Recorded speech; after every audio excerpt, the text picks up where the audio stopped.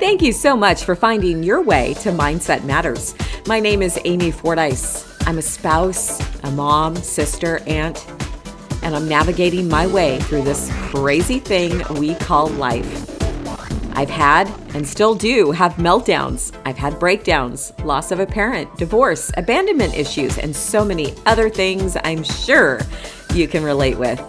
I really only got into listening to podcasts back in 2019, and I've been inspired by so many I knew it was time to give back. I really don't know how all this worked, but I made it a priority and I'm learning as I grow. I really do pride myself in creating episodes that are 15 minutes or less. So join me every Thursday for a new episode that I know you will relate with. Are you ready? Let's do this. Where are you at? What are you doing? What's going on? Thank you so much for coming back. This is episode 63. My name is Amy Fordyce, and we are going to do something a little bit different today. I haven't talked about this ever because I've always been trying to bring relatable things to you as far as mindset goes, divorce and therapies and filters and, those kinds of things. You know what I'm talking about, right? You've heard my podcast. So today I wanted to do something a little bit different because it is relatable, but it is different. It doesn't really have anything to do with mindset. But in 2020, when the pandemic, COVID, whatever you want to call it, came to the forefront, I really got into Netflix. My son kind of turned me on to Netflix and he goes, "Oh yeah, you can watch it off your computer, like in the room." I'm like, "Wait, what? Really? Oh, okay." So anyways, I know that sounds stupid, but I really didn't know how Netflix worked, and I'm getting there. So I started binging on Netflix in the evenings, and I came across a lot of things that I thought looked pretty intriguing and interesting. So I started watching, and this is about Netflix. These are my favorite binge-worthy series that I am hooked on. I've watched, and I'm actually watching one of the series again. I'm going through it again because it was so good. Oh my gosh. So 2020, it all started for me. I got hooked on Netflix. And as I scrolled and scrolled and scrolled, I came across quite a few series that just really intrigued me and made me just kind of gasp and wanting more. So I know there's a lot to watch on Netflix, but here are a few shows that I've watched and I definitely recommend. Now, my top list for sure is right here. I mean, I've watched a lot, so, I don't have all day to do this, but I wanted to at least break down a few of these binge-worthy series that just really kind of had me scratching my head. Now, this had a great cast, and I was hooked from episode 1. It's called Bloodline. Now, if you haven't watched it, it's a dramatic thriller that explores the demons. I'm going to go ahead and read what it said on Netflix. It explores the demons lurking beneath the surface of contemporary American family. Now, the Rayburns are hardworking pillars of their Florida Keys community, but their past contains dark secrets that they hope remain buried. Paranoia and mistrust build as lies pile up. Alliances are shattered, and an unthinkable crime, which is just kind of crazy, takes place. Now, this tight-knit family is formerly, harmonious. Harmonious relationship deteriorates, and good people are forced to consider doing very bad things. Abigail, my cat, every time I turn on this damn microphone, she's got to speak up. Stop it. You need to go outside right now. This cast and this series was absolutely, it was scary. It was unbelievable. It was real. And like I said, I was hooked from episode 1. It's called Bloodline, and you can find it on Netflix. Now, if you like crime, you're going to love this. I'm a crime junkie. I love NCIS, Criminal Minds, Catching a Killer, of those. The ID channel is life to me. So I really like this. So crime, if you're a crime lover, you're going to love this. This had me covering my eyes. I was cheering and 100% in suspense. Now, it's called Dexter. If you have not seen Dexter, you need to see Dexter. Dexter Morgan is a Miami-based blood splatter expert who doesn't just solve murders, he commits them too. When I read this, I was like, what? I need to watch this immediately. In fact, he's a serial killer, but he only murders the guilty, so he feels justified with his lifestyle choices.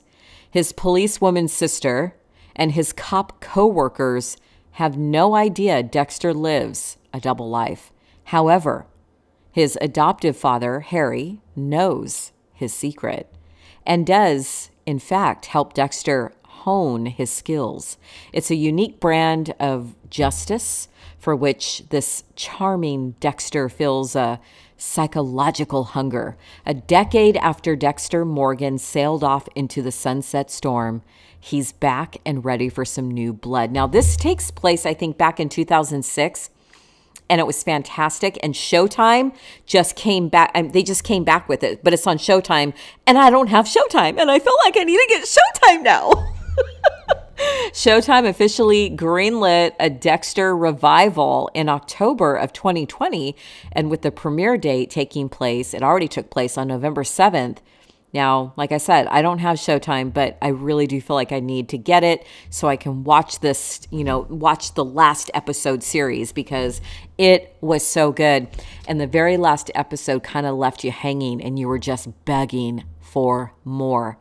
And so when I saw this, I was like, wait, what is happening? Oh my God. So I'm very excited about this. And I really do think I might get Showtime just to watch. And then I'll probably cancel it. But just don't tell them that. So here's another one. I bypassed this show. And my number one favorite show is coming up here in just a little bit, which I'll tell you about. I bypassed this show several times. And I kind of waited and waited and waited and waited. And then I was just like, I'm just going to watch it. And it really did turn out to be so good because to me, this just did not look like something that I would want to watch. And it turned out to be actually pretty fantastic. It's called Outer Banks. It's definitely not my style of series, but I decided to go ahead and watch. And I really did love it. I really do. And it took me until about episode 3 to get really into it. And then I just couldn't stop watching. And every night when I'd go to bed, I was like, oh my God, I can't wait for tonight. I get to watch Outer Banks.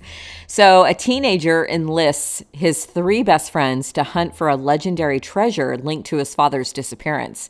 And there are only 2 seasons. I believe season 3 is coming out. I should probably check on that. I'm not sure what the dates are on that, the season 3, so we'll see. But this next series was my absolute favorite out of all the Netflix movies and series that I've watched. Are you ready? This was my favorite, and I'm actually rewatching it again, and I don't do that. Very rarely do I ever go back and rewatch a whole entire series, but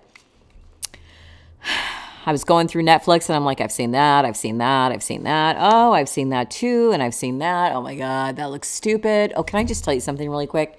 My son had watched Stranger Things and I've heard so many people just rage about it. And oh my God, it's so good. It's so good. And you guys, honestly, it's just not for me. I did watch season 1. And I started season 2. There's three seasons. I started season 2, got through, I think, 2 or 3 episodes. And I'm like, oh God, no, I can't watch this anymore. So I just couldn't do it. But number 1, right here. It's called A Designated Survivor with Kiefer Sutherland. It had me in the first 5 minutes of the first episode. It is absolutely fantastic. As a low-level cabinet member, this is all about the White House, all about politics, and it is absolutely phenomenal. So as a low-level cabinet member, Tom Kirkman, played by Kiefer Sutherland, never imagined something would happen that would catapult him into the Oval Office. When a devastating attack on the night of the State of the Union address claims the lives of the president and most of the cabinet, the Housing and Urban Development Secretary, that's him, who was named the designated survivor in case of such an event happens, which I don't even know. Is that even real? Is there really a designated survivor? I should probably look this up. Anyways, he finds himself promoted to leader of the free world. He is now president of the United States, suddenly thrust into his new position of power. You know, this guy, Kirkman, struggles to keep the country from dissolving into chaos, and he must adjust to his new normal, unaware of what fresh horrors may await the United States. This was so good. Explosions, deceit, affairs, murder, investigation, love, death. It had everything I craved for. Plus, you know, like I said, I love politics. So this was really a win-win in my book. And if you have not watched it yet, Designated Survivor is my #1 pick for any kind of Netflix series, along with Dexter and these that I talked about. But wow, it was just so good. So anyways, you guys, that's all I have for you. During the holiday season, I just wanted to kind of keep it short, sweet, to the point, and give you, you know, just some tips and ideas of what is out there. And if you don't like politics, you probably won't like this, but I love politics. So it was a really great series for me. So anyways, you guys, thank you so much for listening. I really do appreciate your listenership. Thank you so much for being here. This was definitely a different episode for me. So thank you. Every Thursday, I come out with a relatable episode. So make sure and join me. And until next time, don't forget, always remember that mindset matters.